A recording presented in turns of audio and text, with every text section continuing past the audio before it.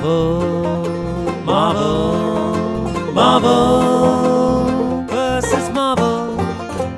Killings, computers, and the 90s. Welcome to Marvel vs. Marvel. It's a podcast where a comedian who has never read a Marvel comic book before in his life watches a Marvel movie or a Marvel TV show and then quizzes another comedian. This one was taught to read with Marvel comics. It's the yin and the yang of the Marvel journey and the Marvel experience. This is the episode on Venom, Let There Be Carnage. Hello and welcome to the edition. I am Rob Holden. I'm one of your hosts. I'm also a comedian and I'm a writer and I am the Marvel expert, joined as ever on this podcast by the man that makes it all possible. It's his Marvel journey. He's a very ignorant boy. It's 2023. It's Will Preston. It is. Hello. I am also one of the hosts of this podcast. He finds that very amusing. I said I'm one of the hosts. Like, oh, wouldn't it be funny if I said I was one of the hosts as well, instead of saying something correct like I'm the other host. No, I'm also one of them. Okay. Language. It's a cracking start to the year, mate. I'm loving the bants. Oh, strong foot forward, mate. Strong foot forward. Well, this is our first big deep dive of the year. Of course, we dropped for you guys a little holiday special, a little look at the Guardians of the Galaxy holiday special the other week. But that was really us talking about Kevin Bacon and the GoBots. There wasn't a huge amount of deep Marvel lore and trivia, and we're going to really get into it with this one as we take a look at the second Venom movie, and we take a look at what might be what is one of the most important and popular Marvel villains of all time. Yes. Perhaps easily the most important villain of the 1990s, which is a huge decade for Marvel Comics, for DC Comics, for superhero comics in general. That is Carnage, of course, and this is going to be an absolute big one. We've never had a response to a movie quite like this one from all you people out there. Yeah. Lots of people wanting to talk about this and to they had a lot to say, man. They had a lot to say. It's the biggest mailbag we've ever had. Let's just put it that way. And I think that proves how popular the character is and how it broke through into all these other different forms of media. And dare say how popular this podcast is. Oh, absolutely. And we're going to have a bigger year this year than last year. So many cool things for us to announce. We've got a big announcement coming like almost immediately. And then we've got a very cool announcement about the next episode at the end of the show. I'm really excited about all of this, Will. Coming up, we'll go behind the scenes on how Carnage was brought to the big screen. We'll go behind the page on the creation of the second symbiote monster. We'll find out who's more powerful, Carnage or Venom. We'll dig into the blood-soaked past of Cletus Cassidy, explore his powers and his motivations, and we'll look at the love of his life and the twisted Manson family that gathered around him. Don't go anywhere, it's all to come on MVM. Oof, big one. Feels like it's going to be a big one. It does.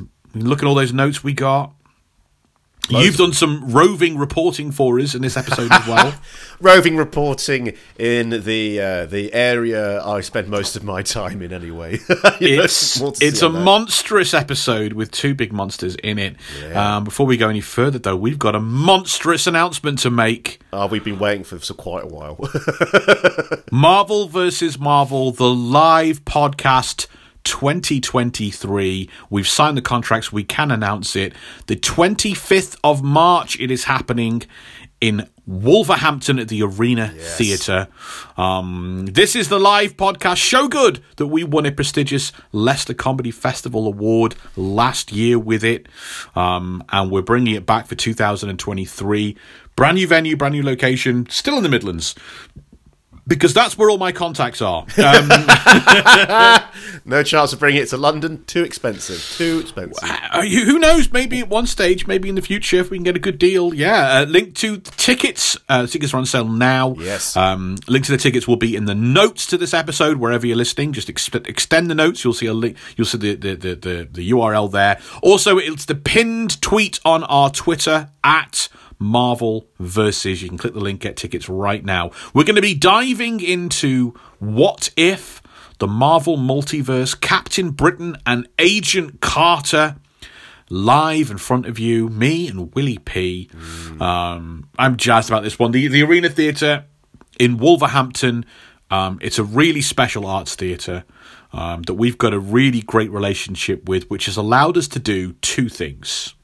First of all, we've been able to keep the ticket prices at rock bottom levels, just £5 a ticket, which is just about covers the cost of turning on the heating in the building. We know that you guys will be travelling from all over the place to come and see us, and that you'll be spending your hard-earned money on getting to us on that travel and transport. So we worked with the theatre to make sure that we can just get the cost of the show as low as possible. We want to see you want to see us. That's what we're going to do. Like I said, a great arrangement with this theatre, and we're going to be able to spend time saying hi, meeting and greeting people. Like, we didn't get a chance to do that last year, really. No, we did, and it was quite a shame, because I even though I was kind of looking forward to getting home because I was quite tired after 2 days. We could have just hung out. It would have been so good. I would still wanted to at least spend half an hour to an hour at the very least, just saying hi to everybody and saying thank you for so much for coming. And I'm really happy, even though I am going to be driving up this time. So I'll have to stay sober, but I'm looking forward to having. Last year, I don't think the venue knew what they had with us. And they didn't seem, and then so they weren't really involved. They didn't know much about us, really, and they just did not want to work with us to allow us to spend any time with the people that had come to see us. Shame. They closed the bar during the gig. Ooh, yeah. They wouldn't stay open any later. It was really frustrating. This time there's a great team at the Arena Theatre. Me and Will be able to meet folks, answer questions, take photos, whatever you want. We're going to be there for all of that. I already know we've sold a bunch of tickets already. We definitely have. That's the 25th of March. It's a Saturday. It's the Arena Theatre in Wolverhampton. I think it's 3 p.m. Or 2 p.m. The poster will let you know, or the ticket poster will let you know. It's 2 or 3 p.m. I can't remember if I have got the doors open. Anyway, it's one of those PMs. Link to the tickets, as I said, it's in our pinned tweet at Marvel Versus on Twitter. It's also, the URL is in the notes of this very episode. Drop that down. And guys, come and see us in person. We had huge amount of fun last time, and again, we've had to put the special banner and poster on our image. We won this is a really cool, awesome, big award for us. Best live podcast show, best live show, whatever it's called. Not best live show, because there were lots of comedy shows, but best live podcast essentially. We beat quite a few big names. TV stars, Will. We beat TV stars who have their own podcast that millions of people listen to. We beat them. That's how good this show is, especially live. We have a tremendous amount of fun. And we're going to be really getting into it all live and in person. Come and see us. 25th of March, Arena Theatre, Wolverhampton. The dichotomy of this show, ladies and gentlemen, is that I am a Marvel expert, born and raised to read Marvel comics. It was fed to me like mother's milk. From day one, I was in that ink. And Will Preston is the flip side of that coin. If with Two Faces coin, I am the regular side, and Will Preston, he's the scarred face on the other flip side of the coin. That's him. He's the guy that's never read a Marvel comic book in his life, which means he represents you, the general public, the vast majority of people that love all these movies and TV shows and all these kind of video games and stuff, but have probably never read a Marvel comic in their life, or maybe they've read one or two. Willie P., dive into your mind now, the mind of a muggle, an average working Joe. Dive. It's a pretty shallow mind, mate. You're going to break your legs. Yeah, maybe not dive. Paddle. We're going to go paddling. Fill your boots. Maybe not even fill your boots. No, get your soles wet. Yeah. So let's focus first on the big new character, Carnage. Had you ever come across Carnage before this movie, 2000 and whatever it was, 21? I don't want to give a complex and obtuse answer, but I think I must have come across him because I see the red version of Venom and I go, why is that so familiar looking? There's something about it. I mean, obviously, Venom and Spider-Man, very, very iconic, very recognisable characters. I think Carnage, I must something about it rings a bell from my childhood. Maybe from seeing screenshots from a video game, or maybe a comic book or something, out of my periphery. So you don't remember playing the massive video game in the 90s then? No, I actually never played any Marvel superhero video games at all. Wow. Until maybe, I think I played a little bit of the PlayStation 1 Spider-Man game, but I didn't really get it. But then when I played the video game, I think it was... it was the Spider-Man game they made of the movie with Tobey Maguire. Right, so in the 2000s then. Yeah, that was when I first really got on board with comic book video game. I mean, before that, obviously, I played so many Batman. I played lots of Batman games. Yeah. Because you can understand. But yeah, Marvel ones not so much because they didn't really draw me. But I was aware of so many different Marvel video games out at the time. I just never got drawn. Yeah, I would have assumed, being our big video gamer and our Muggle viewpoint, that this would have been because Carnage was freaking huge for about 3 years. Oh, absolutely. And massively in the video game world. I kind of would have assumed that this would have penetrated at some stage, but it didn't. It's true. Well, you've got to understand, growing up in the early 90s when it comes to video games, it's not like today where you can just drop 20 quid and get loads of games online. True. This was like, if you were going to buy a new game, you go into the shop and had to get a physical cartridge or a CD, and you had to make a commitment. Cartridge. You had to make a commitment to what you were buying. Yeah. I couldn't be frivolous and go, well, I've never read a Marvel comic. I might fancy playing a Spider-Man game. Like, no. I had to commit. I had to really commit. Like, now I've got like an income, like an adult job, and a PC, a gaming PC. I can go, I've never heard of this franchise before. I will definitely buy a game of theirs for $5 when it's on sale. Yeah, so it's easy for me now. Okay, so to focus on Venom then, how did you feel coming out of... did you see the 2018 movie at the time? No, I only watched it for this podcast. I kind of avoided it, to be honest, because I don't like... I'm not a big fan of the Sonyverse. So, the Spider-Verse is a different... I count as a different thing. But the Sonyverse is just... I'm just annoyed that they haven't... I know you keep telling me that doesn't make any sense, but they should just go, okay, Disney, you can have it all. Have it as part of the big MCU. We're sorry. We're like the divorced dad keeping the child when it doesn't want to be... Please don't let us make any more money. We're just going to bend over. No lube. No. Crack on. So Sony can maybe make video game money, make the video games under their banner, get the video game money. That's fine. Just hand over all film rights to Disney, who do the films way better. Sure. Yeah. So how did you feel then, 2021? This podcast was up and running. And you had seen the first Venom movie, and we deep dived it and stuff. How did you feel when this second movie is being kind of announced and talked about, and the Carnage? We know we saw Carnage obviously teased at the end of the first Venom movie. Well, I was in two minds. One was, which was at sea before, which was, for God's sake, Sony, give the rights to MCU, let them do it as part of the big thing. The other thing was, Woody Harrelson. I would like to see that. I would like to see more of that. Yeah, I thought it was interesting casting. I really did. Yeah, I couldn't work out. For some reason, it really... Even though Woody Harrelson doesn't really have red hair, but it's somehow sort of connected. And he sort of, in my mind, for some reason, he physically kind of met the sort of the Cletus Cassidy appearance. I can't quite work out why, really. Perhaps it's because he's got that southernness to him. But yeah, okay. Very, very interesting deep look into Will Preston's mind then as we approach 2021, which was a massive year for other Spider-Man characters. Absolutely. Well, let's have Mr. Hollywood come aboard and rake through the trash cans of Hollywood to try and find us some dirt behind the scenes. Yes, that's the trash cans for our American friends, while we in the UK say dustbin. So that came off as really Alan Partridge. Anyway, let's make sense of the dollars and cents first, because there ain't no funny without money. Venom. What does that mean? I don't know. I said it to someone the other day. I said that the other day, and then I want to say this catchphrase as many times as I can out of context. Or barely within context. A banging start there. Good. A banging start. God. What a great year we're going to have. 2018, we saw Venom made on a budget of 100 to 116 million US dollars. Box office, a very nice, big fat 856.1 million.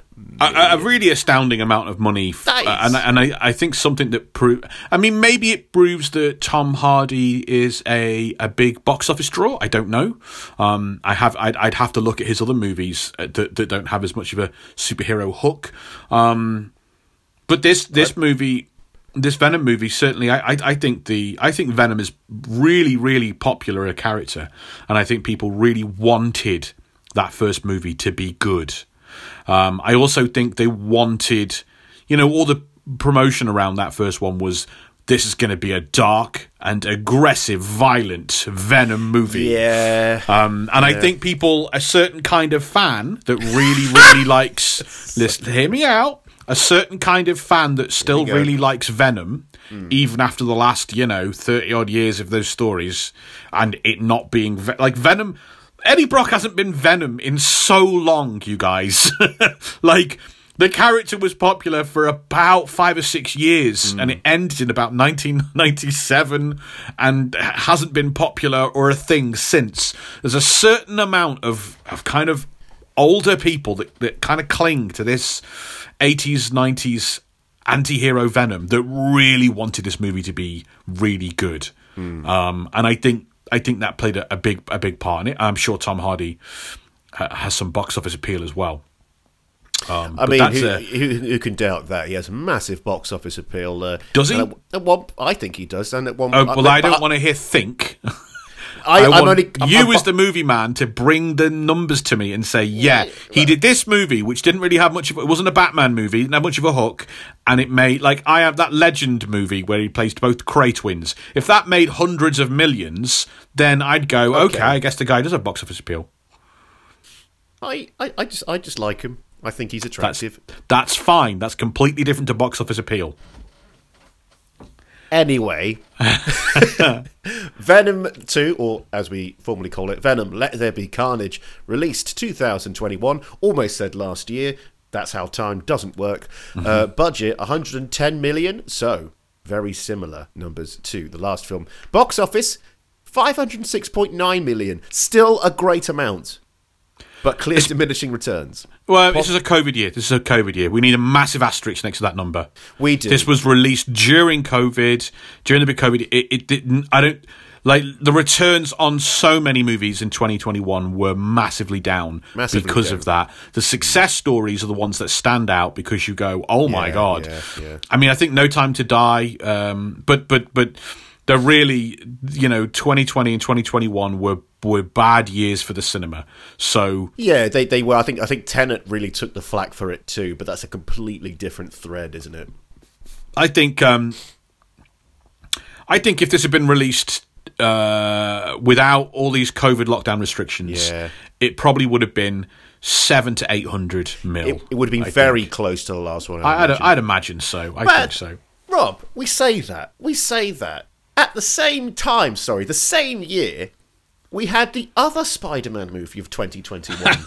Well, we did. Yes, that's true. And talk to me about that, Mr. Hollywood. Well, because let's see were there diminishing returns on that movie. You could talk about COVID restrictions and lockdown, but money. You can't be funny without money. That's never coming back. We'll get rid of that catchphrase. Meanwhile, in the same year, we had Spider-Man: No Way Home, released on a budget of $200 million. Box office $1.916 billion, nearly $2 billion. So maybe, I don't know, depending on, because it was such a fast, the last 2 or 3 years have been very fast moving in terms of restrictions and lockdowns and what's happening. Who knows? Maybe it got released at a bad time during 2021, foreseeing a movie, but I don't know. No Way Home, to me, felt like the movie that everyone said, let's go back to the cinema to see it. And I'm so glad. I did. And I can't wait. And it also had... get onto it. It also had it seemed like it had a much bigger hook than more Venom, like the rumor mill and all that stuff that was swarming around it, fan theories and ideas and all that we won't go into. There was an absolute furore about this movie. Now, I actually didn't see No Way Home in 2021 because this is a thing that affected a lot of cinemas and a lot of theatres. It was the first year in Britain. Sorry, in England, I think, because the restrictions were different in Scotland. It was the first year that you could have Christmas with family. Yeah. And that affected lots of live event ticket sales across the board. My family, even though we were fully vaxxed at the time, my family asked me specifically, please don't go to the cinema in December because you could ruin Christmas for everyone. Like, it could bring this lockdown on one household that would affect about 3 households. So I was asked to wait until 2022 to go and see it after Christmas. And but it didn't affect anyone else. Look at that. Nearly $2 billion at the box office. It was fantastic. I watched it again this Christmas with the family. Me too. I watched it New Year's Eve. It was incredible. Did your folks like it? No, not with folks. No, I don't watch it with any. Spent New Year's Eve alone watching it. I spent New Year's Eve alone playing the South Park game and watching Simpsons till 2 a.m. Here's what I'm going to say, right? There is absolutely no reason that if they did a proper Venom versus Spider-Man MCU-based movie, that would be a $1 billion movie as well. Well. It would be $1 billion movie. The fact that that you can't. The hook for that No Way Home, and I don't want to talk about it, but it was really tantalizing to people. The fact that Venom makes $800 million on its own. If you had done this freaking properly, or even if you were just able to set Venom up in one movie on his own, okay, fair enough. Then in the next movie we get the big clash or whatever. You can't tell me that wouldn't have been over $1 billion, $1.5 billion. Yeah, but the thing is, Phase 6, they've already, for May 1st, 2026, they're going to release Avengers Secret Wars. Now, we've covered Secret Wars before. Could that be when they decide, maybe, who knows what will happen in terms of deals with Sony, but do you think that we'll see a return of Spider-Man and maybe the introduction of Venom into the MCU in that film? I don't know. It's a long way off. I don't know what Holland's contract looks like. It'd be disappointing if it was a different actor, because then it feels like you've got to relaunch the character all over again. Yeah, I'd really hate to see that, but we could get a nice clash, a la the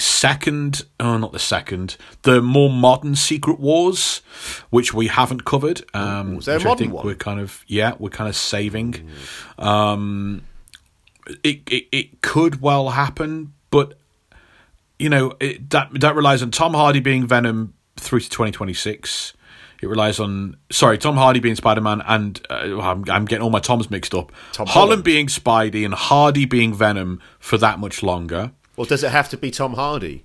Because it would lose, I think, a lot of his punch if it did. It would feel like, okay, you got to relaunch the bloody character again.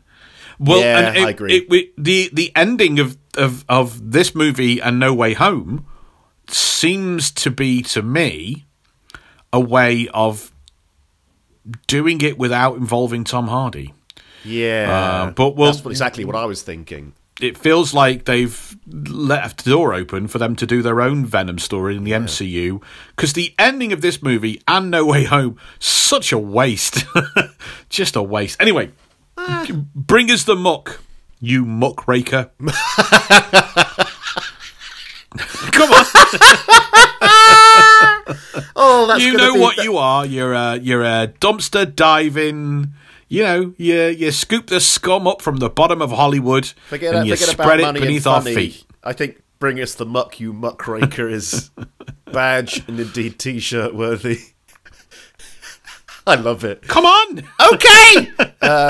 First of all, during the long development of the 2018 film Venom, the character Carnage was expected to appear as an antagonist.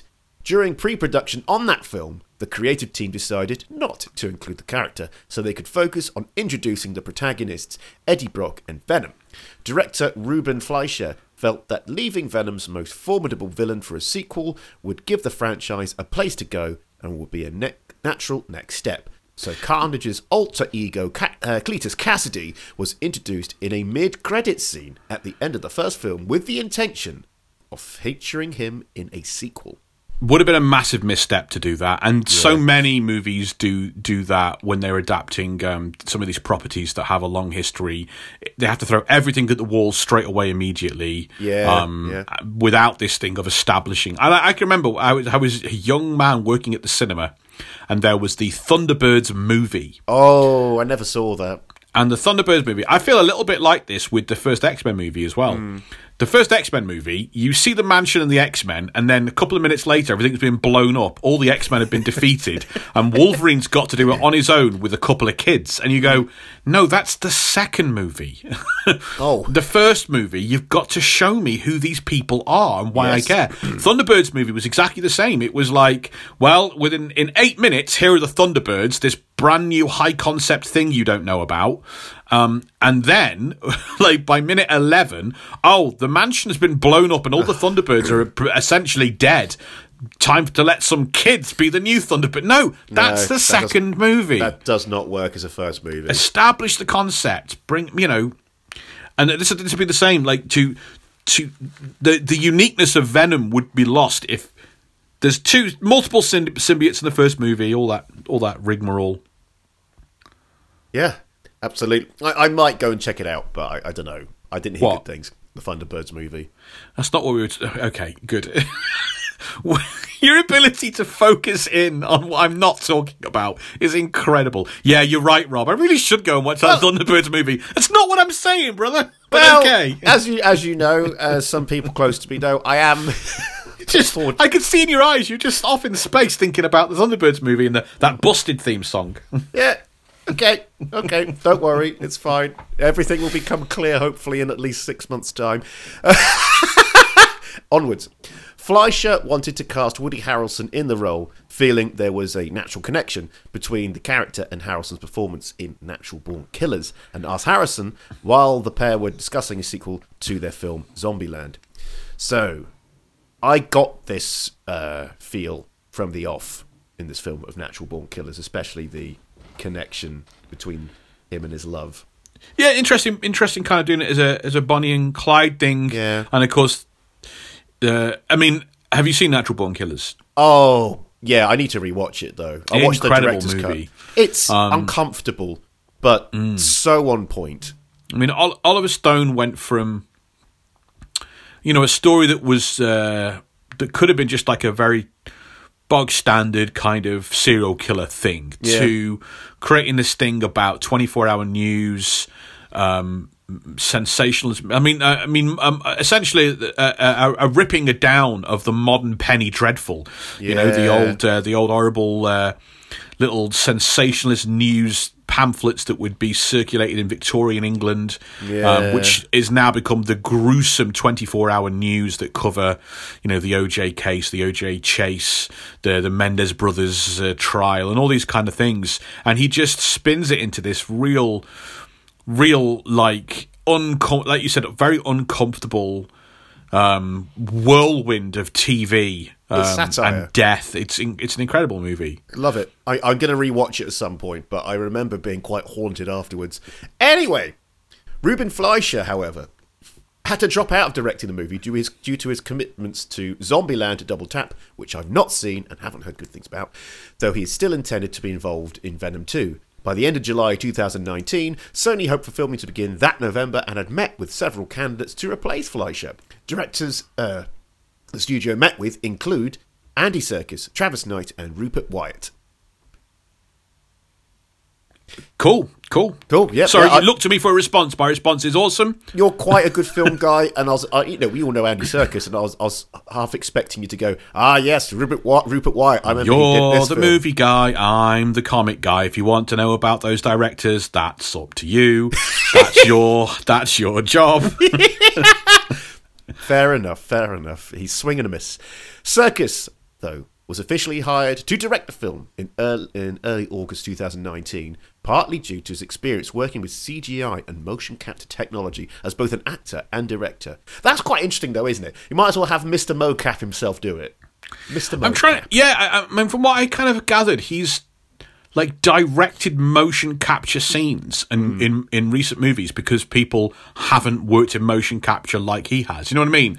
Like it's interesting. Whatever ones have hired him to do, he's gone, oh, you've never worked with motion capture before. Okay, I have to be in charge of this scene then because I've been doing it for 30 years. Well, when you think about it, Andy Serkis, obviously, he primarily trained as an actor, but then the technology around the industry improved to such a way that he went in and became one of the most recognisable mocap people. I mean, the new Planet of the Apes films, Lord of the Rings, of course. And then, in a way, he's kind of like almost been like an apprentice to this technology, as on both sides of it in terms of directing and. Well, acting. I've not heard of him. Incredible. I've not heard of him directing kind of any straight movies and directing actors, and I've not heard of that kind of directing. The stuff that so I've not heard of that. Whether he's got a great film in that he's made that I've not heard of, I don't know. But he seems to be quite au fait with the technology and knows how to use it to an extent. Sure. For me, though, the idea of hiring a director because he can do the special effects, I would rather not do the movie than do that. Okay, fair play. You want a director that can get great performances and that understands pacing and story and tone and to go, well, he knows how to do that thing we need. Yeah, sure. Get a motion capture director in or whatever. I don't know how you do that, but Tim Burton wasn't chosen to do Planet of the Apes because he knew about the special effects, or that's a bad example because it's not a good film. But you know what I mean? I get what you mean. I just thought it was interesting when you talked about him directing certain bits. But anyway, that's fine. Yeah, it is interesting. You're right. It is interesting. It's a weird thing to have picked a guy for.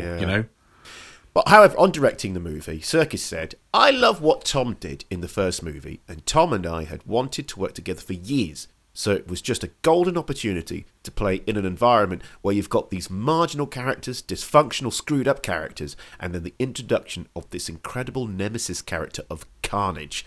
I know everyone is desperate for Venom to meet Spider-Man. I know that.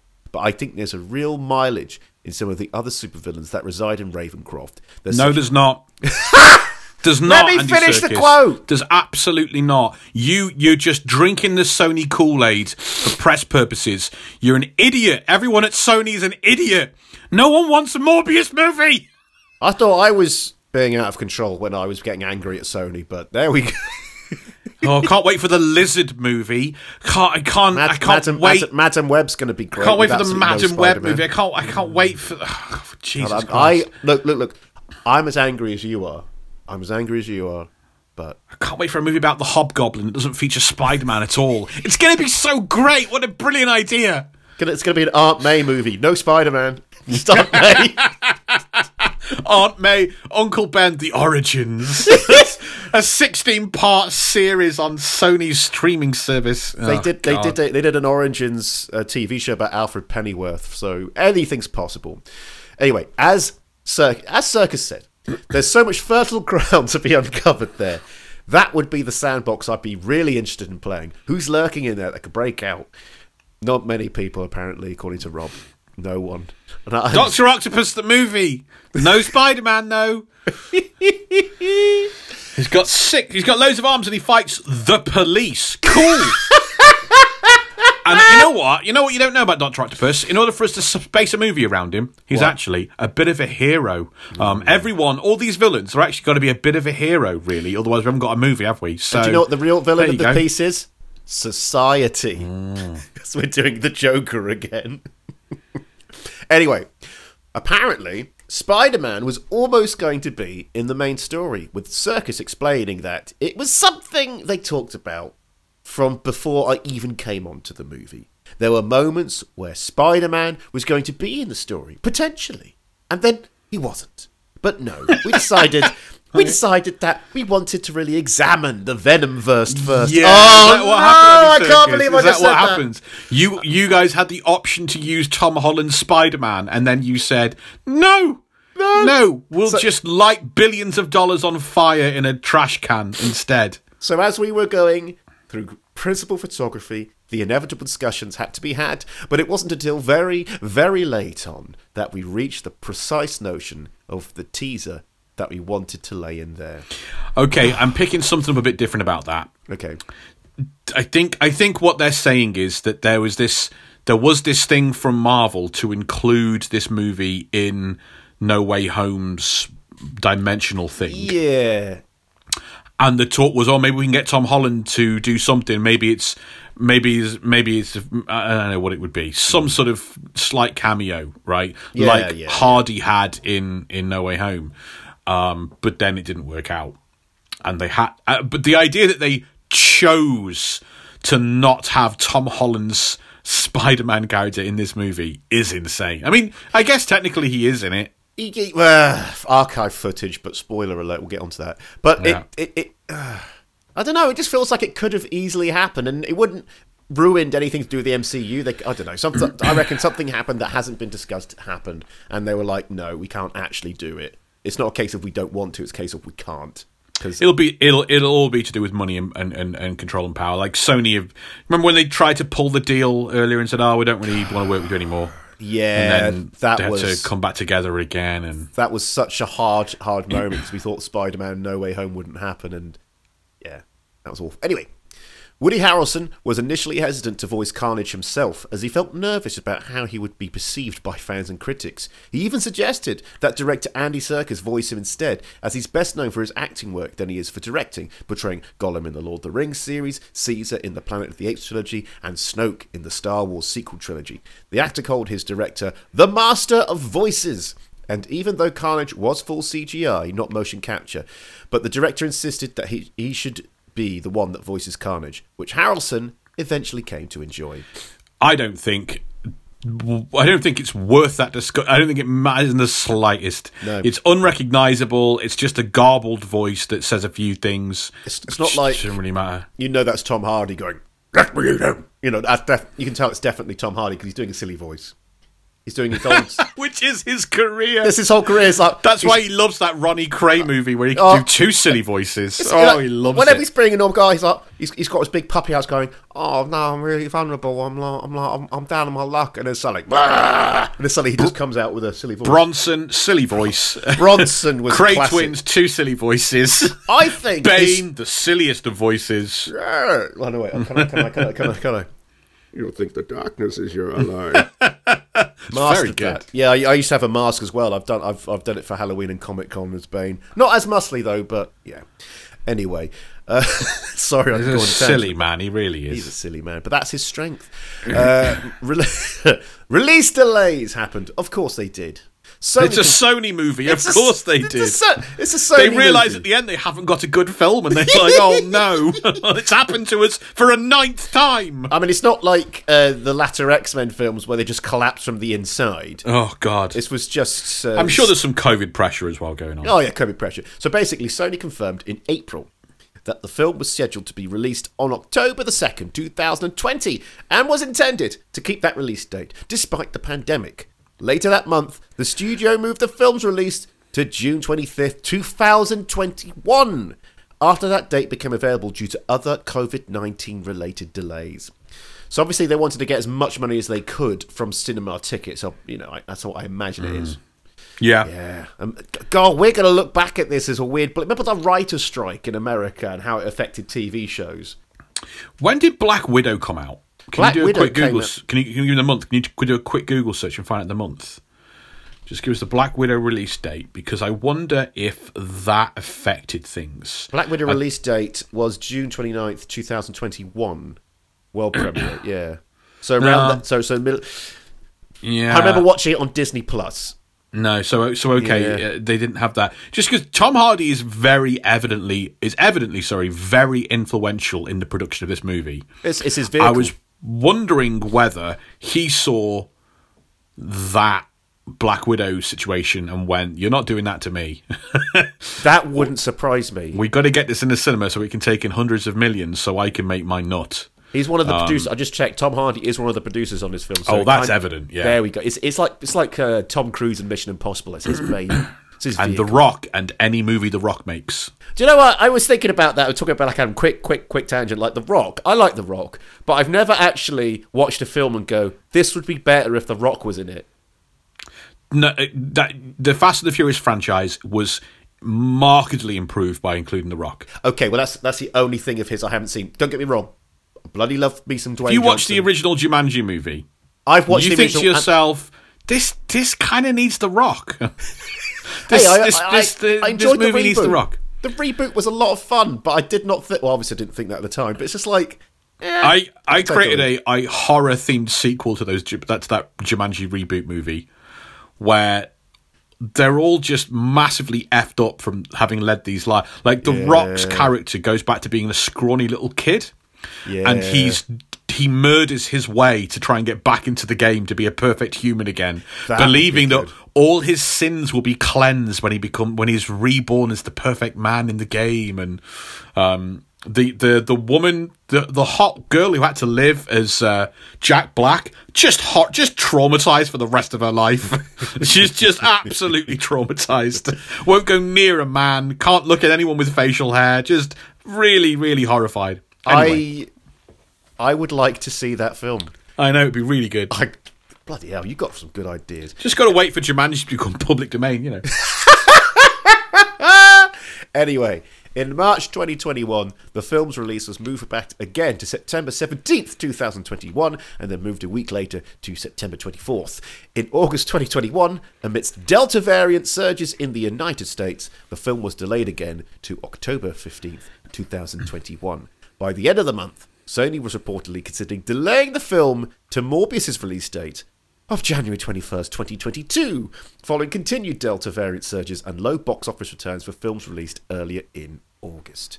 It's just a rough time. I mean, you can't really lay an awful lot of these Morbius had its own issues with delays that were huge, and then COVID, but you can't. I mean, it was just a rough time for all those movies coming out those years, man. I mean, by all means, go back and listen to our Morbius episode. We could tell you more about it then. This is going to be interesting when we gradually get through the MCU films that were released during COVID. We're going to be not repeating, but exploring this period so much.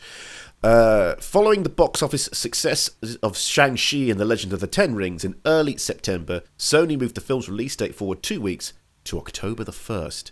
So, the MCU sort of was not I don't want to say a shining beacon, like I'm cheerleading. More like a canary in a mine. Is it still going on? Yeah, right, yeah, okay, we'll follow it in. We're fine. Everyone back in the hole. Yeah. Tom Hardy received his first story credit for the film, making him the fourth person to receive writing credit for a comic book superhero film that he also starred in. Making him the what? Sorry, the fourth? The fourth person to receive writing credit for a comic book superhero film that he also starred in. I'm hoping you have the others, Will. I do, right? I want to hear this. Well, actually, I was about to say it's a mixed bag, but the first one is the only bad one.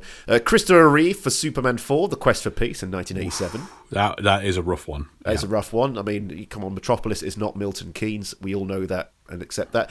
Paul Rudd for Ant-Man in 2015. Ryan Reynolds for Deadpool 2 in 2018. Edward Norton rewrote Zach Penn's script for The Incredible Hulk in 2008, but did not receive a writing credit, apparently. Yeah, that's union rules stuff, yeah. I think. I was about to say, with Paul Rudd and Ryan Reynolds, it's most likely because they kept improvising and ad-libbing. I imagine they are. I imagine they're part of the Screenwriters Guild. Ah, very good. And Ed Norton probably isn't. I don't know.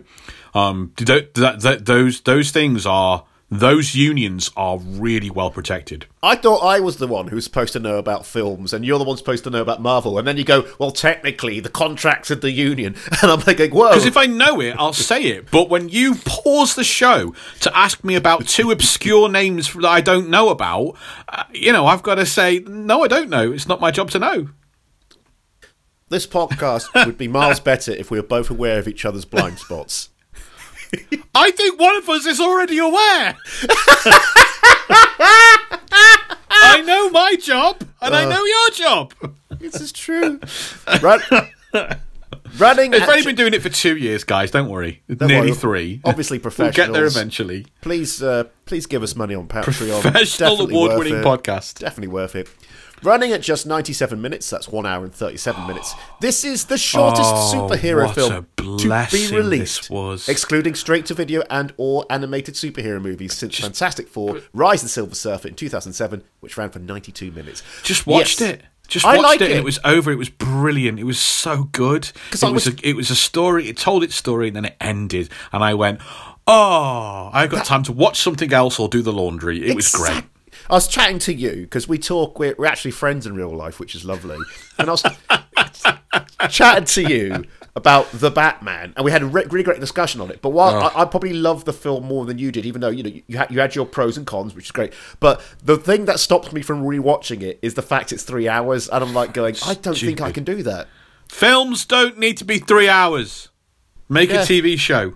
Don't get me wrong, loved it, but I can't do it. I can't even bring myself to get the family to watch it because it's not a fun film like MCU. Anyway, last of all, the film's mid-credits scene was directed by Spider-Man No Way Home's director John Watts during production of that film. Oh, right, so when they were making No Way Home, they filmed those other scenes. Yeah. That makes sense, doesn't it? And then had it inserted into... So there's a little bit of MCU going on here in the Sonyverse. Yeah. Now, Will Preston, Mr. Hollywood, I'm going to ask you to switch hats now. Okay. Because as we talked about, this character, this Carnage character, absolutely huge in the 90s, and popularity obviously led to this movie. Same with Venom. And one of the massive tentpoles of its popularity is the fact that the character was so big, it received, the comic book story, the massive comic book crossover story, received its own video game adaptation. That was a really big deal. I remember the adverts on the TV. I remember the adverts in the cinema. It was everywhere. Yeah. And you, as our resident game expert, we sent you as our roving reporter to track down the video game Maximum Carnage, dig out the history, give it a play, and feed back to us here. So we're going to send over to our roving reporter, Will Preston, Johnny on the spot, as he takes a look at Maximum Carnage. Thanks, Tom. I'm standing outside GameStop in Colorado. No, sorry, that was very South Park of me. No, what we should have done is had a jingle, but have a really bleepy bloopy version of our theme tune.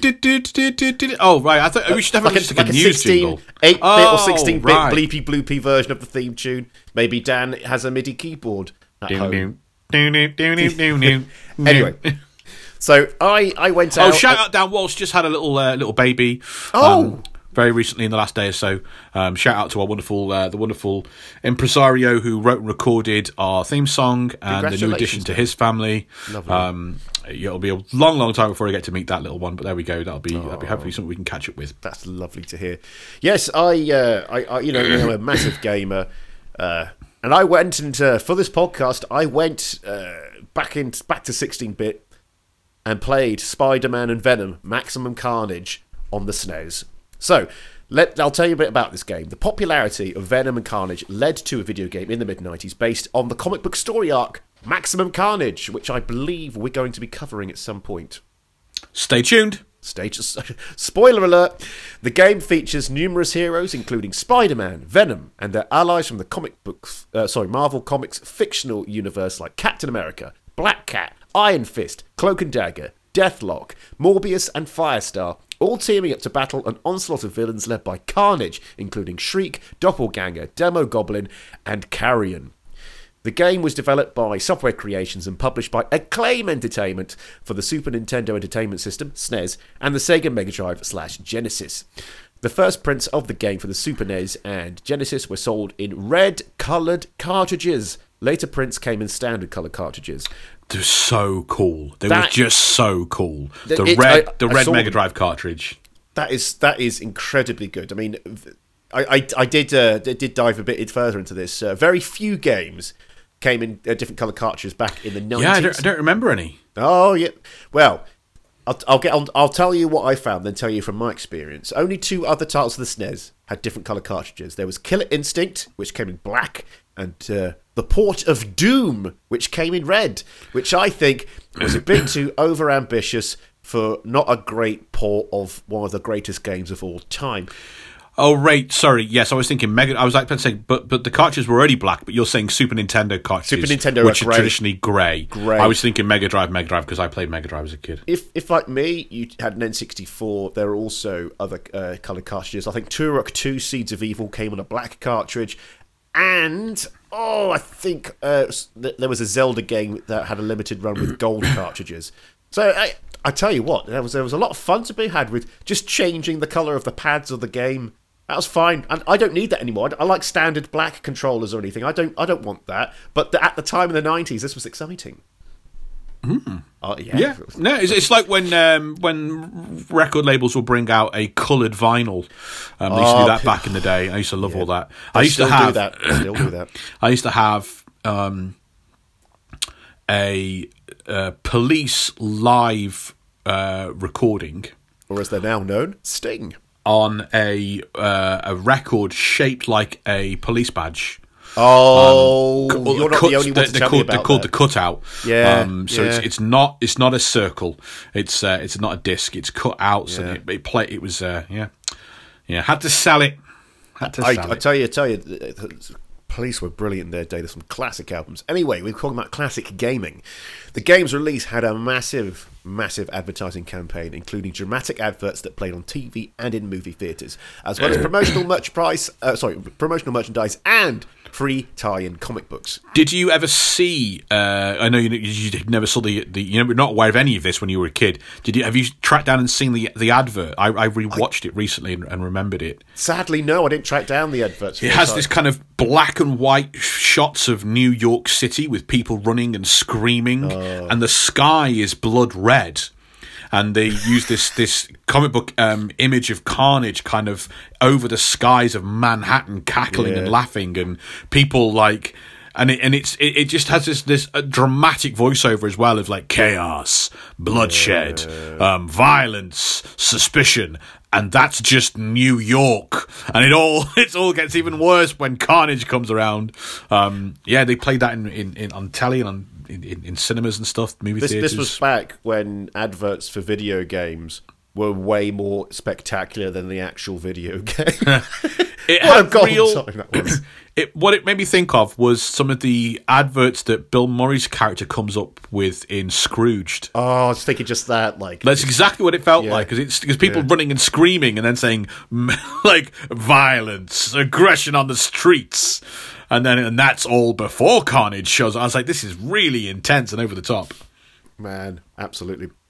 Extreme. It's the 90s. Extreme. We're so extreme, we're going to take the first E out because we're on the move and we're very busy with our schedules. We're going to take the first what out? E in the word extreme. Oh, right. X at the start.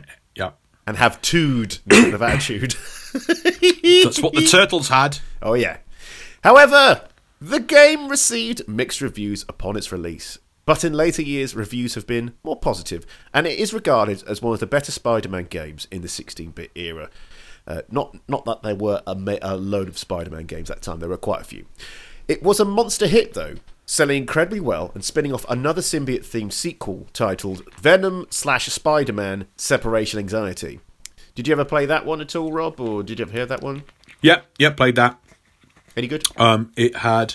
I don't really. I couldn't. I can't tell you. I was a kid. I couldn't. There's no way of me saying it was good. Like I don't know. I don't remember any games being whether they were good or bad. I played video games because I was a kid and I liked video games. I don't remember playing a game and going, "Oh, this is a good game." It was generally, this game's really hard. That's kind of it. How hard it was, or whatever. And I liked any superhero game and any wrestling game because those were the things I liked. It just kept giving me, I know this character, I know this story, this is fun. Separation Anxiety features a whole bunch of different symbiotes.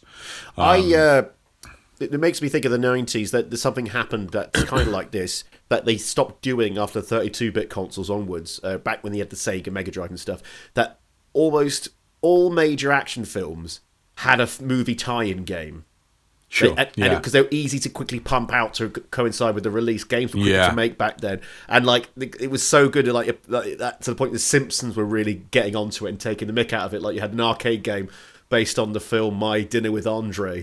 Do you remember that bit? Right. No, you've seen My Dinner with Andre. I've seen My Dinner with Andre, and I've seen The Simpsons. I don't remember that one specific joke, I'm afraid. You have it's the arcade machine. They're both for dinner, and you have like a joystick, and it's like Enchanté, tell me more Bon insights or trance insight or something.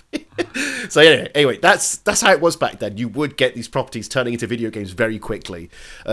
Maximum Carnage is one of the first video games to be directly based on a comic book story rather than using comic characters in a standard video game. I remember that massively. The cutscenes were like digitized art of the comic or something. It was this, and I'd already read the story, so it was the story. Obviously, I've never read the comics. I'm contractually obliged not to. When I was playing it, I was like, yeah, this feels like a Marvel comic. This feels like they've just digitized the comic. It was also the...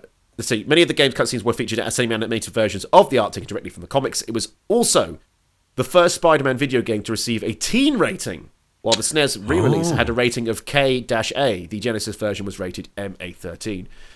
Yeah, that's interesting. Well, I guess it was. I mean, the themes are. It's a serial killer. He's killing people. Yes, to stop him. It's quite heavy. Although back then, those kind of ratings on video games were ineffective. Let's face it. Unless you had like a proper BBFC rating system or whatever, people just ignored them. Anyway, enough about that. I actually played the game. I cheekily. Here we go. That's what we want to know. Yeah, I cheekily did it on an emulator on my Steam Deck. Boo! Legal. I know people are gonna shout at me for not having the actual thing, but I had to do it. I needed to have the experience of the podcast, and this is my experience. At the start, there was horrible MIDI hard rock music at the start. Explain to younger listeners what MIDI music was. Okay, MIDI music is basically digital music. The technology didn't exist to play a song in a computer game. You couldn't the proper proper music. It just the space, the memory of the cartridge and everything and the computer just wasn't big enough to have the actual music play. So what you basically had was a bunch of like code that would just say, just play this note using this instrument that's agreed upon by... That's already loaded into the system. So the music would be like... It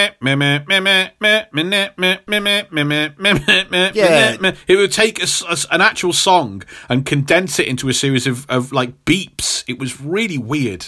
It's really weird. I mean, it's impressive how it worked, and from then on, MIDI music has got a lot more advanced, etc. But for back then, it did what it needed to do. But man, it was awful.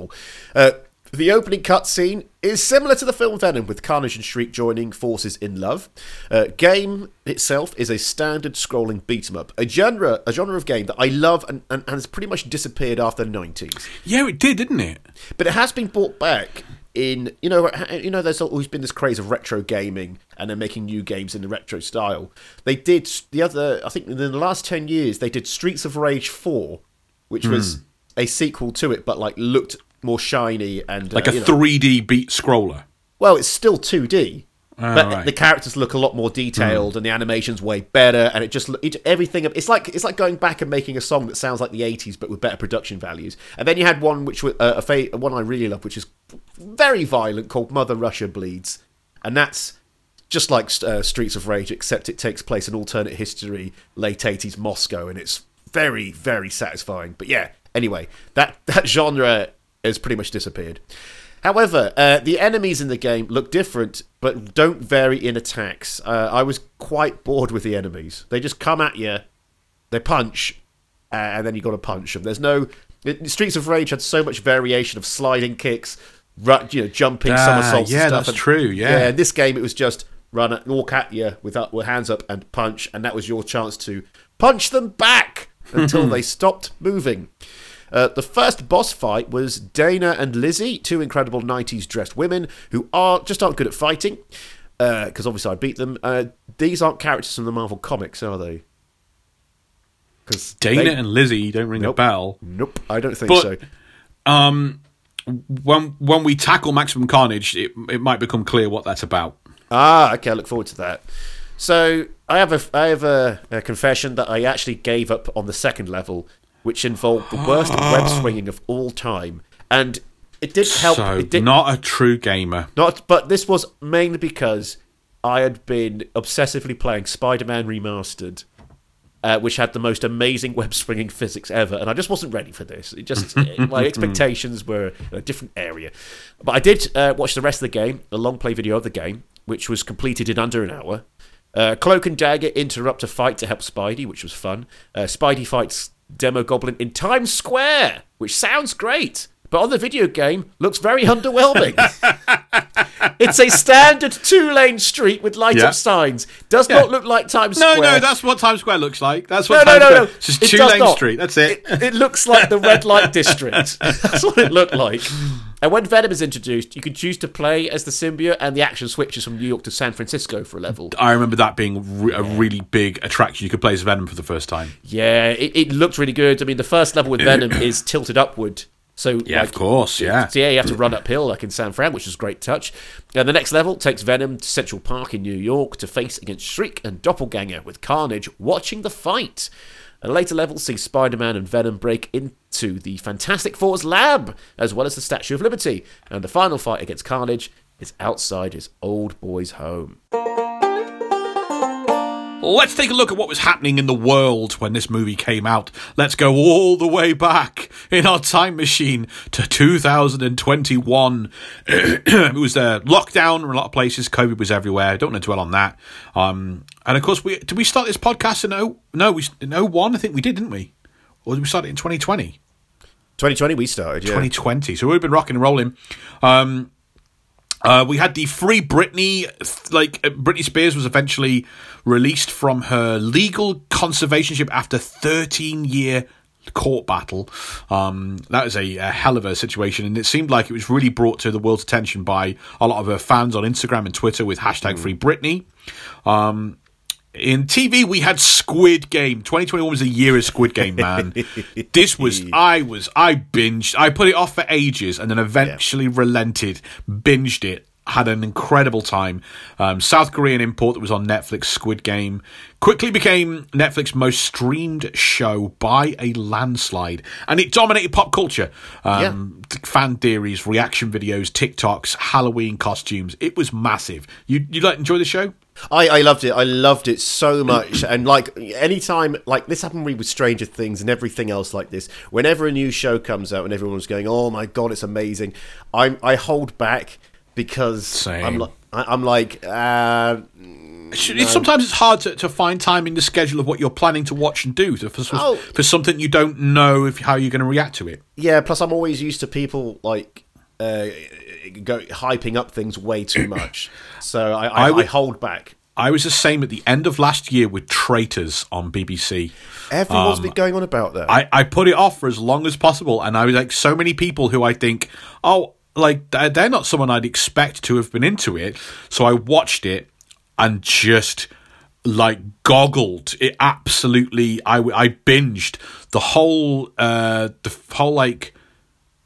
all episodes except for the final. I binged in a 2-day period and then watched the final. Loved it. Had a great time. My favourite tally of last year was incredible.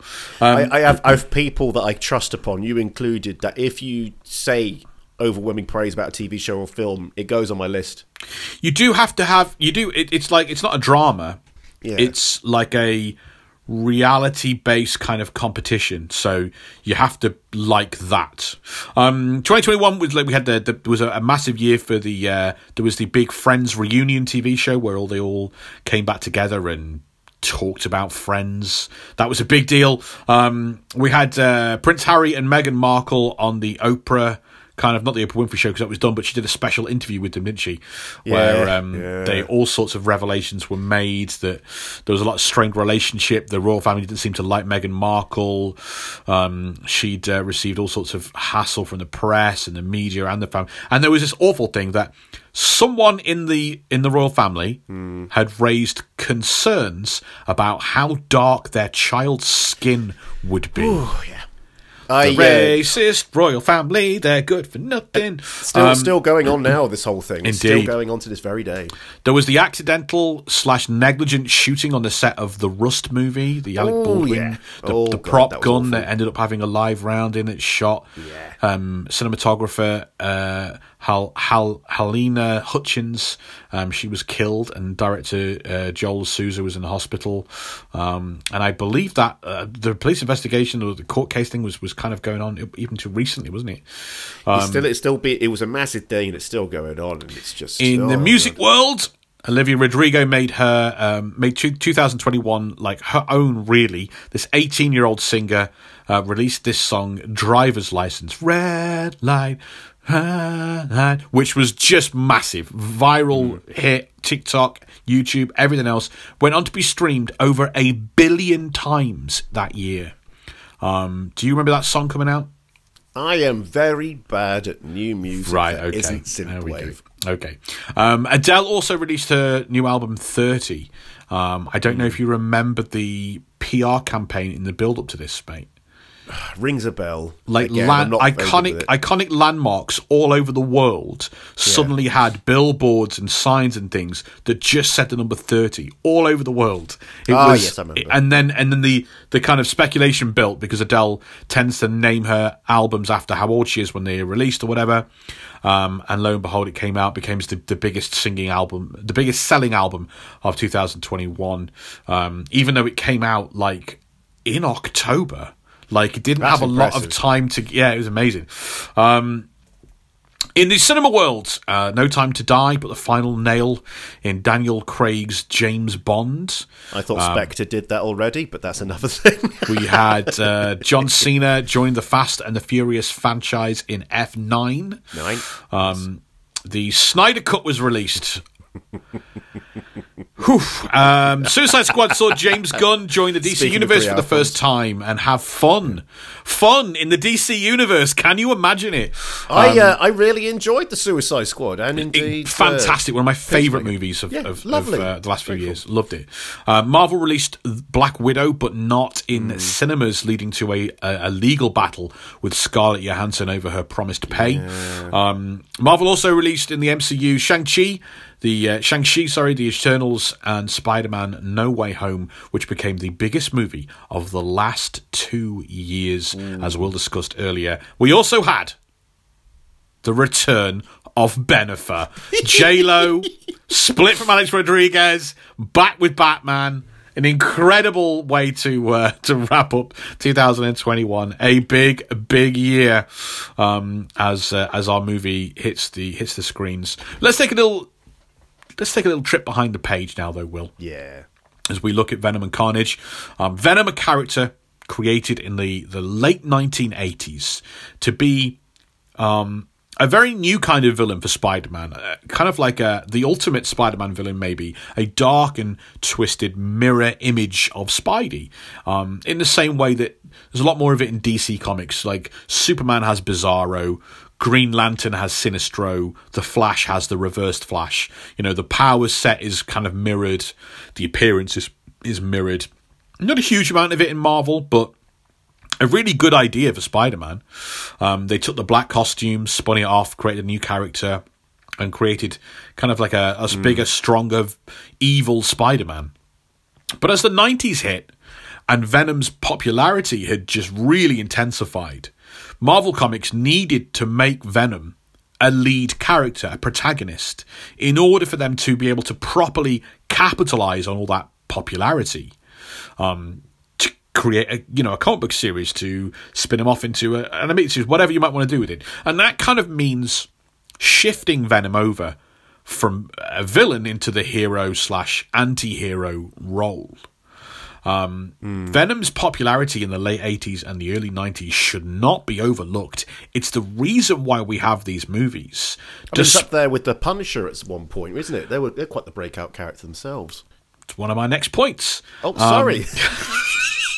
Guys, it's like this is it keeps happening. It's like he forgets how the show works. So despite the fact the character really dropped off big time in the late 90s and after that, and Eddie Brock stopped being Venom for the next few decades, the popularity of the character in this first burst captivated millions of people. It sold tons of comic books, toys, merchandise, and if you think of this period of time, late 80s, early 90s, the most popular characters that aren't Spider-Man were these kind of violent anti-hero characters. Wolverine, Punisher, the new Ghost Rider, Cable, and Venom. And we've kind of charted on this podcast a lot of those huge bursts in popularity in our previous episodes. So Venom now, if he's going to move into this heroic role, this protagonist role, needs a character that would help shift the perception of him, a villain of his own that would kind of help shift him towards being an anti-hero. David Michelinie, the writer who co-created Venom, envisioned a new symbiote character. Originally going to be called Chaos, and then later Ravager, very 90s comic book character names. And Michelinie said of this time, I wanted to point out, because some people missed this, that one of the important elements of Venom is that he is a moral character. It's a twisted morality. It's insane morality. But he has this ethical moral code, and a lot of people missed that. They just thought he was insane and wanted to kill people.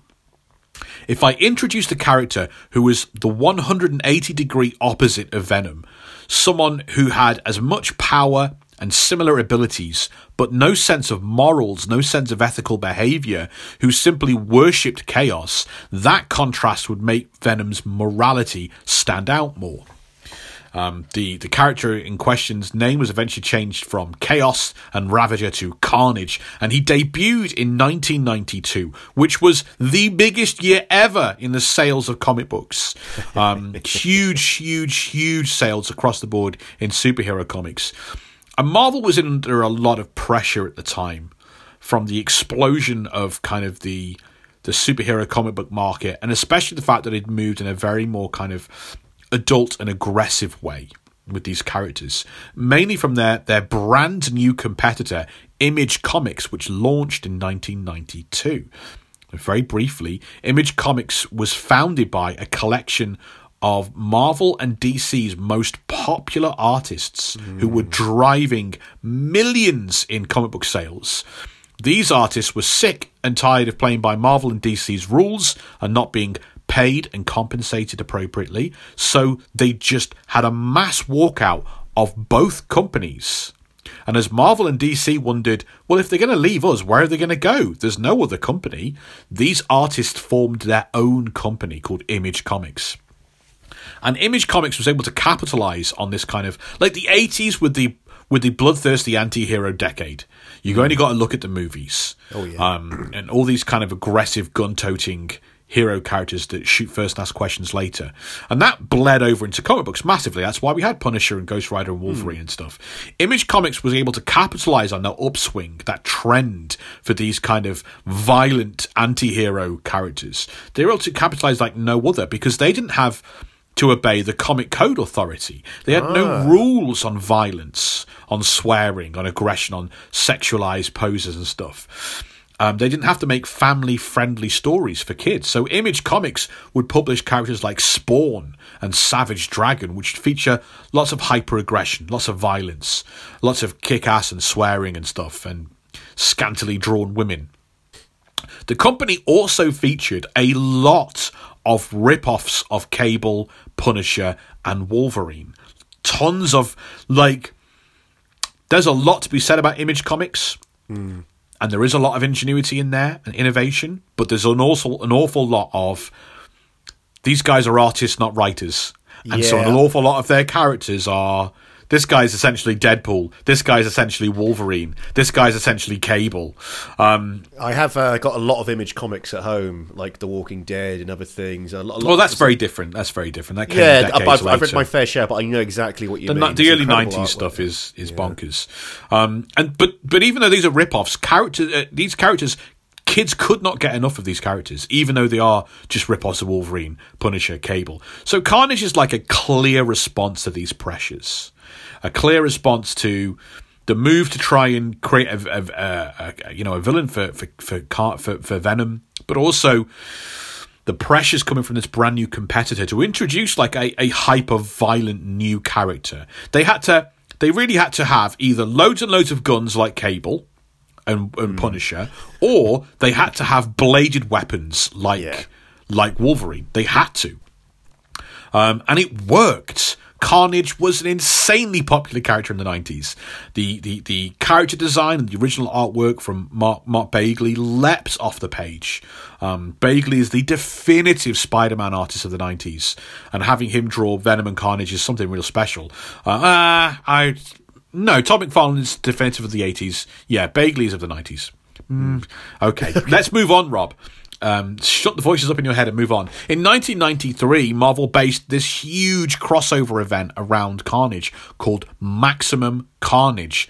14 issues long, dominated the summer of 1993. That's going to be our big bonus episode in this month in January. Me and Will taking a deep dive into Maximum Carnage. This event, this comic book event, is so popular, it crossed over into tons of other forms of entertainment and media. The Toy Biz launched a highly successful line of Maximum Carnage action figures. Spider-Man, Venom, Carnage.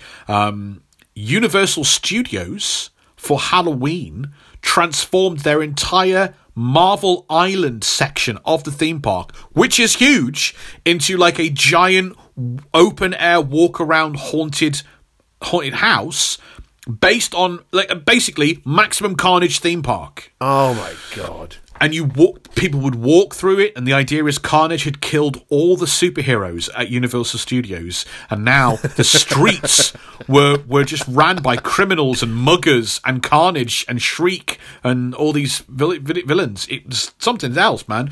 And as Will said, awesome. Yeah, right. And as Will said, the story was also adapted into this mega popular video game which came with a huge promotional campaign. And Carnage becomes a character in the smash hit Spider-Man animated series not long after. Whatever way you look at it, Carnage is the most popular villain of the most popular decade in superhero comics, the 90s. Without a doubt. To put it in context, Thanos had his big moment in the 90s. It's the same decade that we get Infinity Gauntlets and its spin-offs were published. There was no special Thanos action figure line. There was no Thanos theme park. There was no Thanos video game. Carnage was the villain of the decade, the 90s, hitting on that decade's zeitgeist of the bad guys who were chaotic, extreme, and nihilistic for the sake of it. We've not had a response to a movie like this in a long, long time. This might be the best response we've ever had from like everyone wants to talk to us about this movie, about this character, about the video game. So Will, I know you've got a massive mailbag to get through. Let's this entire room is a mailbag. Let's hear what people had to say. Right, let's get through this. Zach Thomas wrote in to say, I was quite excited for this movie. And I have to say, I did enjoy it, but it wasn't very good. Now, Zach, what does that mean? I enjoyed it, but it wasn't very good. Like, I don't think that's... If you enjoy something, then surely it's been good. The great thing about letters, Rob, is they are usually more than one sentence. Okay. He continues. The movie felt like a movie that was supposed to be a superhero action movie, but turned into a weirdly paced rom-com between Venom and Eddie. The final battle of the movie was boring, and a screen of red goo fighting black goo just doesn't quite make for the best viewing experience, but that's hard to avoid with the characters. Don't get me wrong, there were good parts though. I thought Venom making Eddie breakfast was delightful, and I did like Cletus, but the movie just felt rushed and poorly put together. I pictured Carnage to be the crazy serial killer that he is in the comics, and there was really none of that. Sorta a letdown, but props to Sony for trying. Happy New Year's, everyone. Happy New Year, Zach. I have to say I don't agree. In all the outside of the MCU, I tend to find final battles in these superhero movies always to be a bit of a letdown, disappointing. I really liked this final battle. I thought it was good. I thought there was a lot going on. It was interesting. It was exciting. I thought it was different. I didn't think it was bad. Better than I was expecting. Oh, the movie was better than I was expecting, but we'll get onto that. I don't know. We'll get on to all my opinions later. Meanwhile, David Nicklin said, whilst I have seen this film, it seems it was so forgettable, I can't really remember much about it. The character of Carnage is very different from me, though, as it was the Maximum Carnage storyline that got myself and my brother into reading Marvel Comics in the first place. While rereading it now is a mixed bag. It really just a load of massive fights. When I was 11, it opened my eyes to so many characters. Spider-Man, Venom, Carnage, Captain America, Cloak and Dagger, Black Cat, Morbius. As well as buying tons of Spider-Man comics after that, I ended up getting comics about other characters in the storyline, such as Nightwatch. I believe he got his costume from a future version of himself, and Deathlock, a cyborg with his own time travel issues. While I was excited to finally see Carnage on the big screen, for me, both him and Venom just didn't really make sense without Spidey involved, and my lukewarm feelings about those films reflect that. I think you hit the nail on the head there at the end, David. Yeah, I don't think any of a character's villains make sense without the character. There you go. Absolutely agreed. Bindi wasn't too keen on the film as well. So Carnage was my favourite villain in the 90s, and I got into reading comics when the Maximum Carnage series came out. What a touchstone this is, man. Yeah. For so many people. Like, some of these people, we know they listen to every episode. They don't reach out and talk to us about the latest big MCU film that we know they've enjoyed. This character and this storyline and this video game was a touchstone for like a generation. It's really interesting. Really interesting. My big gripe about the film was there was a mismatch with how much psychopaths. How would you say this word? That's not a word. Psychopathy. Psychopathy. I don't think that's a word, Bindi. Maybe I'm wrong. I don't know. I was going to pronounce it psychopathy or something. I think the problem is it's not a word. How much psychopathy occurs with Carnage being like a variation of the Joker in the comics, an adulterating madness that can't be reasoned with. And it's a romance story between two unhinged people, which seemed off about how they brought Carnage and Shriek in. I wish they went all out with Tom Holland and a killing spree. Yeah. I think you're all gonna be disappointed. Isn't it weird how a comic book that has no age restriction on it at all can seemingly cater to all these people's desires for a psycho and a killing spree, right? Yeah. There is not tons of blood and guts in those movies, in those comic books, in the 90s. Yeah. It's implied, it's implied, and you don't see it, but it definitely happened. Yeah. They are kill sprees. They're able to depict it. But when you come over to do a movie that's going to have like a 15 rating or whatever, suddenly, I don't think we can do it.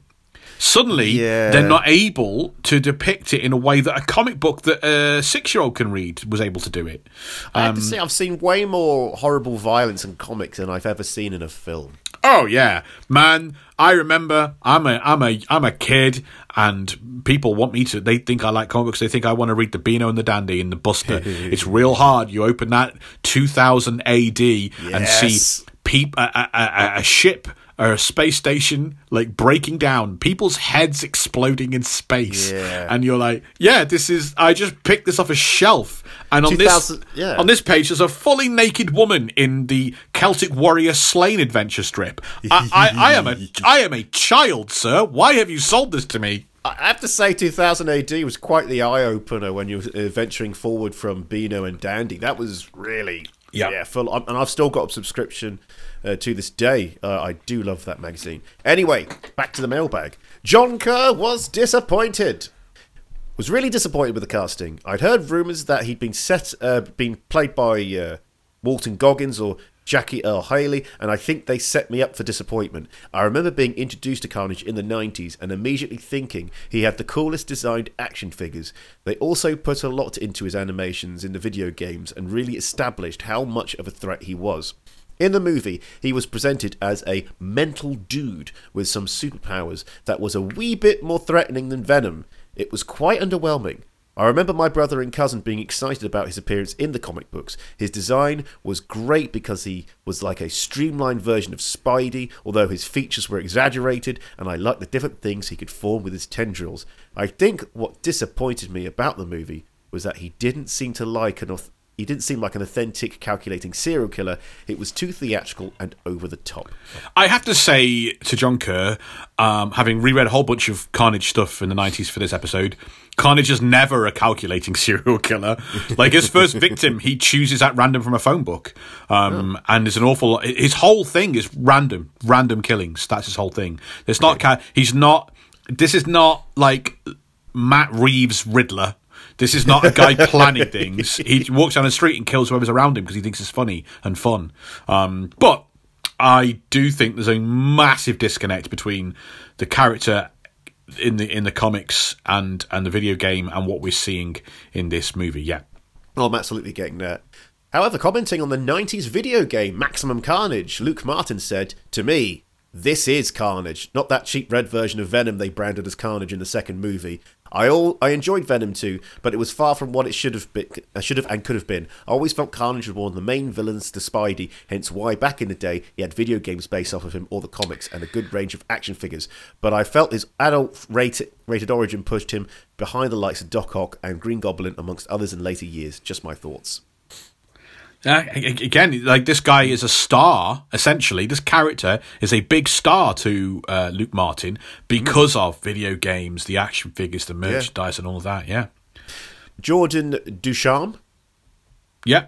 I don't know. I'm just going to say yes so you keep reading. Sure. I don't want to be punched. Carnage rules. Venom already... No one with a surname Duchamp is going to punch you. You're fine. I don't know, when it's two middle-class people together, there's still a hierarchy of punching.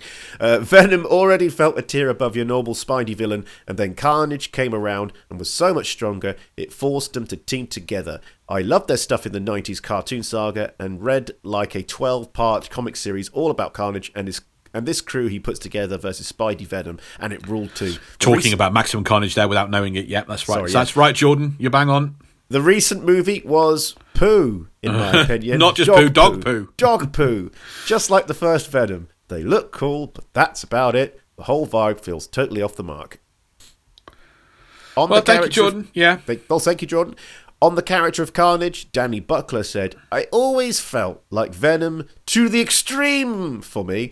He's better used as a Venom villain than a Spider-Man one. I don't like seeing Spider-Man deal with serial killers. It just feels off." That really resonated with me. I don't like it either. There's something I don't like. It's like seeing Kermit the Frog's legs. I don't seeing Kermit the Frog's legs. It's unnatural. Reality feels like it's shaking a bit. No, thank you. Even worse when you see Kermit the Frog's legs walking. Awful. No, it's like sat down. Just put a small wall in front of him. That's what we want. Kermit, mate, when you're walking around down the street, when you're getting your paper, could you bring a small wall and constantly put it in front of your legs so you don't scare the children? I did enjoy Venom 2 more than the first. Enjoyed Woody Harrelson in the role, but found my mind drifting to alternate castings during it. Thank you, Danny. Last of all, King Canuck graced us with his presence.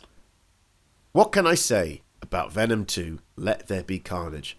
To start off, I think that in this bizarro world, where Sony has decided to make Venom a solo protagonist without Spidey, this dynamic of a very exhaustive investigative reporter bonding with a very hungry and eager monster is a lot of fun, and I really enjoyed that dynamic, even if it's very strange for comic fans. I thought Woody Harrelson was a lot of fun as Cletus Cassidy, even if he felt one note. Isn't that the point? 90s character joke. And I appreciate... Look, he's not wrong. Cletus Cassidy is a one-note character, and I'm sure there are modern stories that do all sorts of...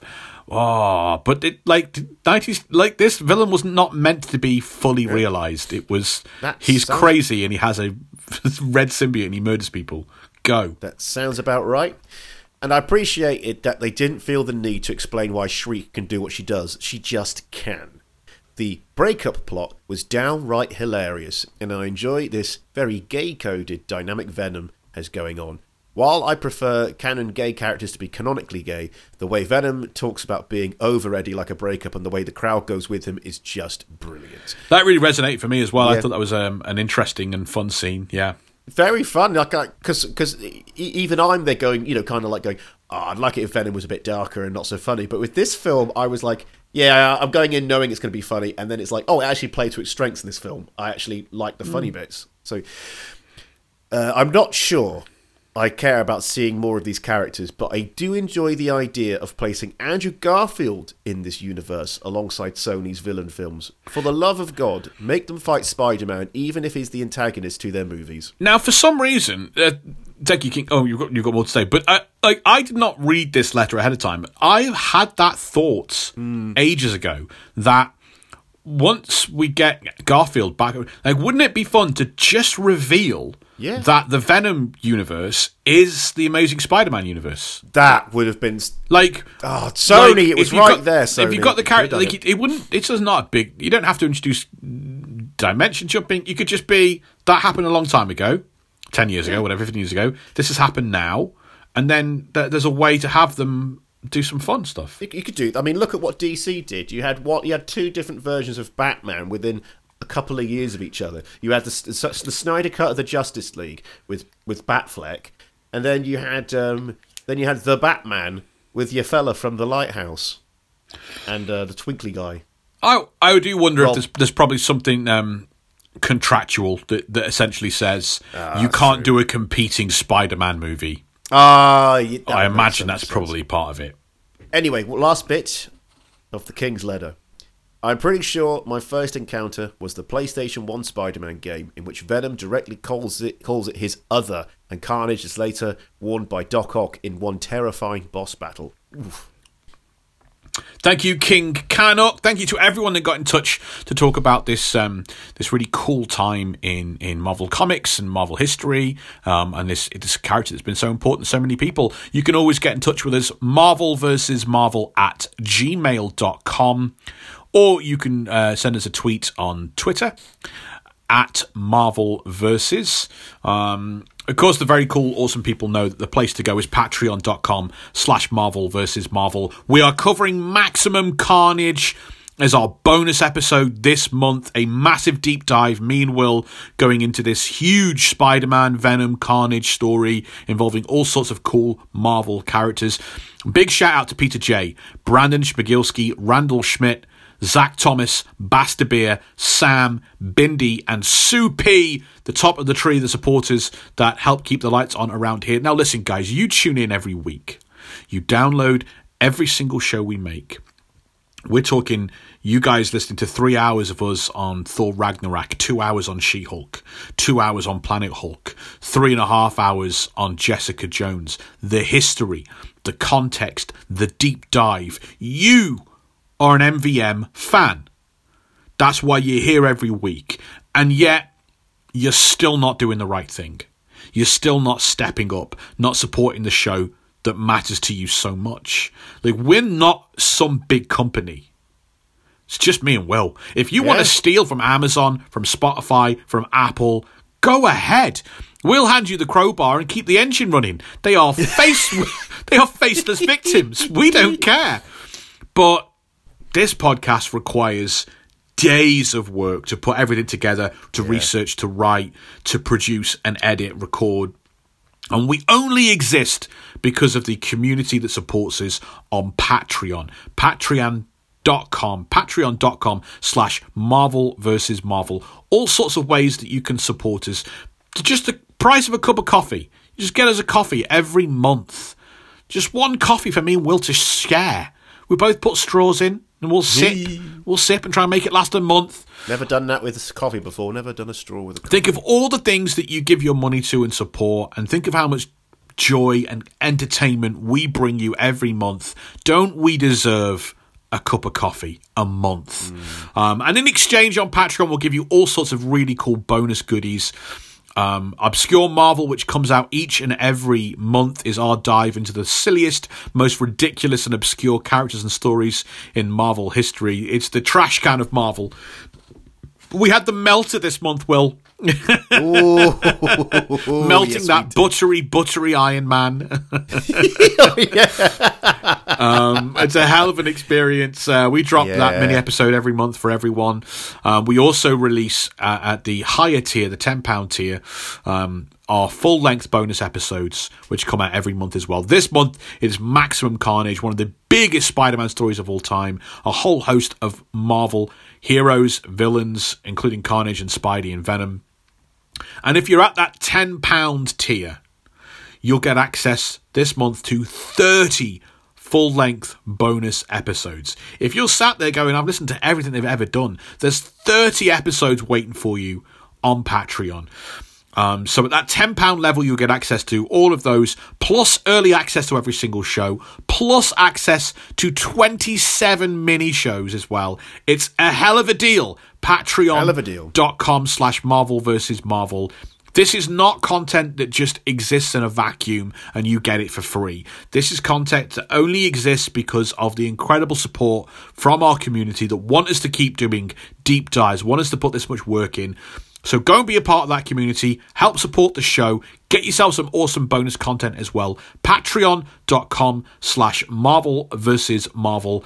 On the other side of this big break, we've got the full deep dive into Let There Be Carnage.